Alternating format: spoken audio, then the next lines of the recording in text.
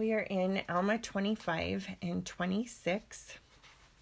And the two things that I felt impressed to center around is in 25, we really have the whole chapter is a validation or a verification of the principle that God backs his prophets and that every word they say will come true.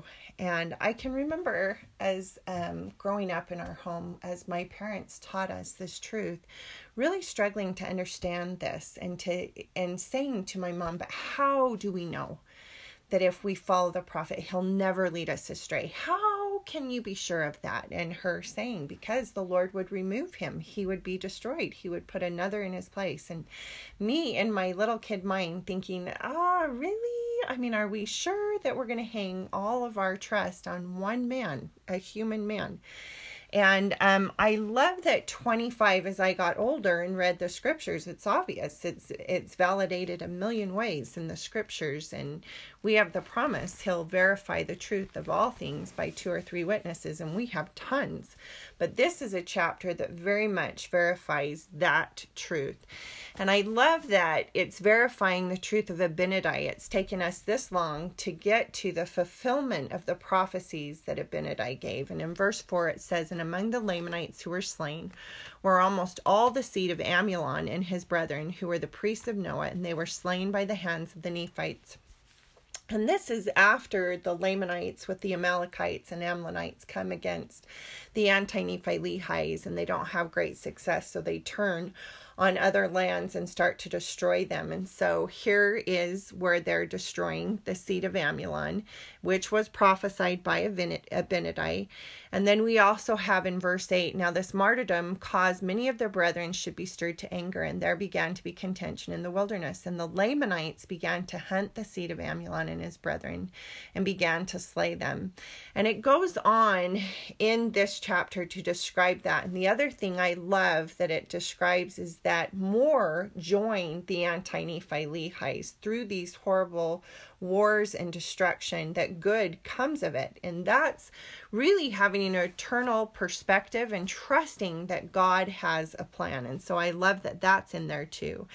And one of the verses in 12, this is the words that Abinadi said to them. In verse 12 it says, and he said, which is Abinadi, to the priests of Noah, that their seed should cause many to be put to death in like manner as he was, which was by fire, and that they should be scattered, which is happening, abroad and slain, even as sheep having no shepherd are driven and slain by wild beasts. And now behold, the words were verified, for they were driven by the Lamanites, and they were hunted and smitten.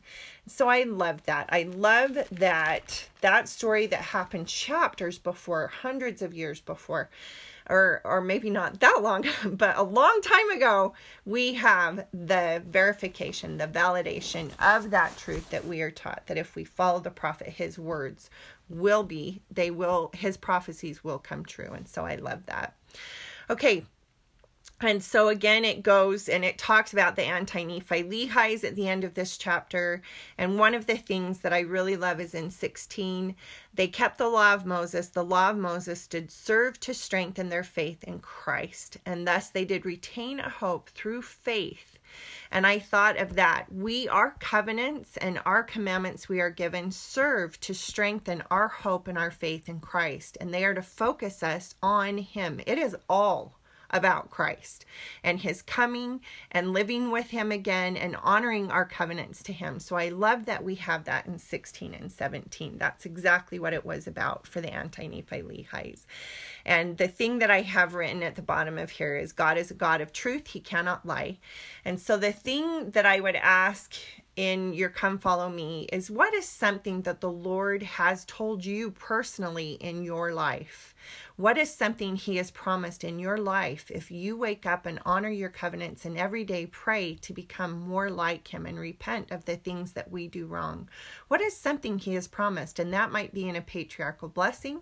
That might be in a blessing you received from a priesthood holder. That might be just something personally through prayer that you have felt inspired.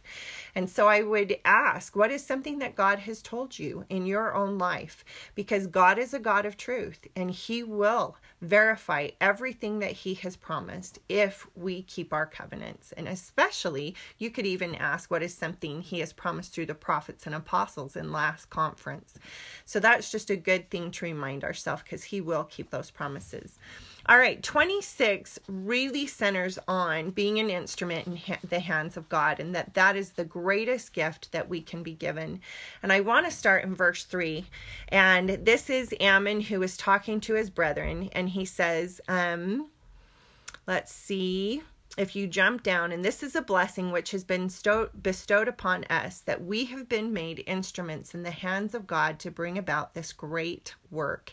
And then he goes on, thousands have been brought into the fold of God, verse 4-5, that famous scripture, the field is ripe, ready, and thrust in your sickle, and behold the number. And that's awesome.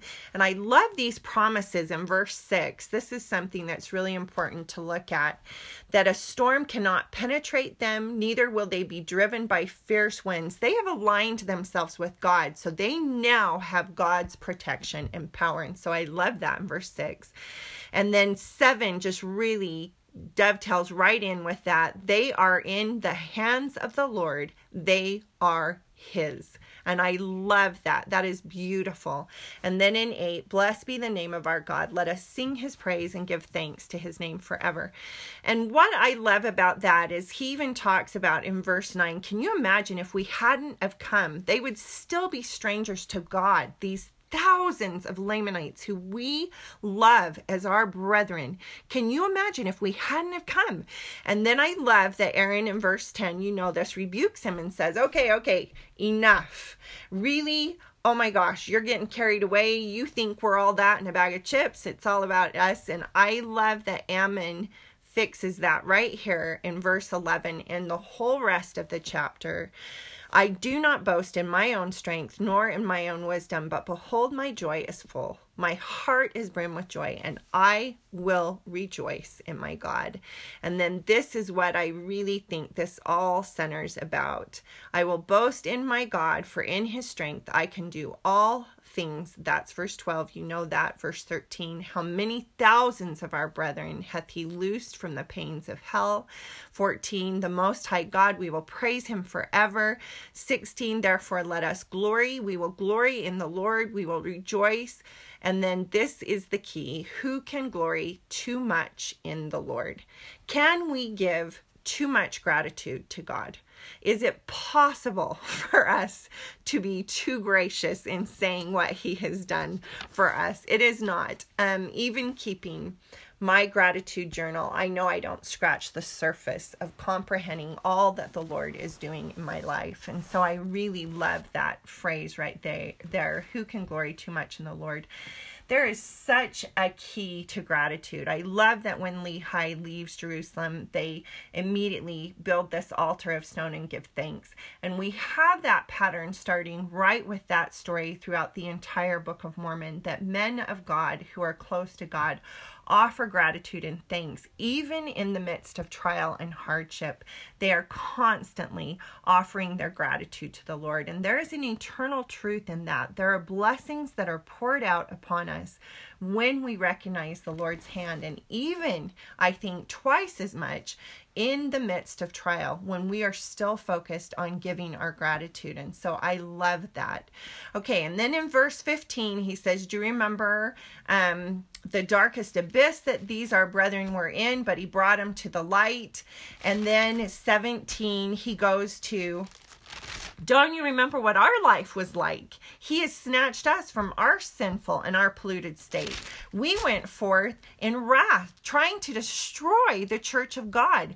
And then 19, why did he save us? And I just love that he details that for his brothers in comparison with these anti-Nephi Lehis. Don't you remember this horrible, awful state we were in? And now look where we are. And then I love in 22 that he details how we get the power of God in our life and get to turn our lives to him and be used by him. And he says in 22, he that repents and exercises faith and brings forth good works and prays continually without ceasing, unto such it is given to know the mysteries of God and then you can be used by God to help spread that to other people. And I love that. And I think the reason that I so love this chapter and I so love his rejoicing is it is a choice. And Alma and his brethren could have chosen to focus on all the hard things they went through. And in this chapter, we have those detailed. And so I want to go to that in 27. Now, when our hearts were depressed and we were about to turn back, behold, the Lord comforted us and said, go amongst thy brethren and bear with patience thine afflictions, and I will give you success. And here's their afflictions. If you jump to 29 and 30, we have been cast out, mocked, spit upon, smote upon the cheeks, have been stoned, taken and bound with strong cords, cast into prison. Through the power and wisdom of God, we have been delivered again. He's focusing on the fact that God has delivered them again and again, not the fact that they've been captured and tormented and had all these hard things happen again and again. And then in verse 30, and we have suffered all manner of afflictions, and all this, that perhaps with this brief glimpse of joy and hope, that we might be the means of bringing some few to salvation. And I love that their goal, just even one, if they could just even help one. But no, their harvest is immense and incredible. And I love that he details that here for us, how hard it was, because it is such an example that it is our choice what we are going to focus on. When we are in the midst of all of these hard things that we are going through and that we will go through, because life is meant to teach us and to be a trial and a learning ground. And that doesn't happen through easy things. We get to pick whether we're going to feel like we were gypped and life was hard and think I'm turning back. Or if we're going to focus on the blessings and the gifts and the miracles and how we've seen the hand of God. And that is something we get to choose. And so I love in 35, the very last verse, or not the very last verses. Now, have we not reason to rejoice? Yea, I say unto you, there never were men that had so great reason to rejoice as we, since the world began, and my joy is carried away. Man, I hope my joy is carried away. I think God loves when our joy is carried away in what he has done. For he has all power. God has all wisdom, all understanding. He is merciful, even to salvation. 36. Now, if this is boasting, even so I will boast. For this is my life, my light, my joy. Yea, blessed be the name of my God, who has been mindful of this people. Yea, I say, blessed be the name of my God. And that is why we rejoice in trial, is because Ammon has learned who his God is. He has learned the miracles that God will work in his life. He has learned he can do all things with God, who will go before our face and be on our right and our left and bear us up. And I love that he calls him mine. Oh, don't you hope and pray that you can call him my God and have such a personal witness of whose he is.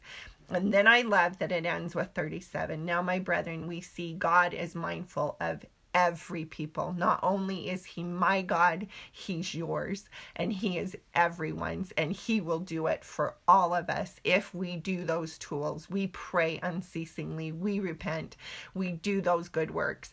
And I love that it says he numbereth his people, his bowels of mercy are over all the earth. This is my joy, because he's not only my God, but he is everyone's God, and I will give thanks unto my God forever. I love this. And the thought that I had as I read these two chapters was of Sister Reeves' conference talk in October of 2015. And it's called Worthy of Promised Blessings. And this so touches me and reminds me of this talk. Sisters, I do not know why we have the many trials that we have, but it is my personal feeling that the reward is so great, so eternal and everlasting, so joyful and beyond our understanding, that in the day of reward we may feel to say to our merciful, loving Father, was that all that was required? I believe that if we could daily remember and recognize the depth of the love of our Heavenly Father and our Savior have for us, we would be willing to do anything to be back in their presence again, surrounded by their love eternally. What will it matter, dear sisters, what we have suffered here, if in the end those trials are the very things which qualify us for eternal life and exaltation in the kingdom of God with our Father and Savior? I think that says it all perfectly well. Amen. I hope you know the church is true. And more than that, I hope you know the Savior loves you.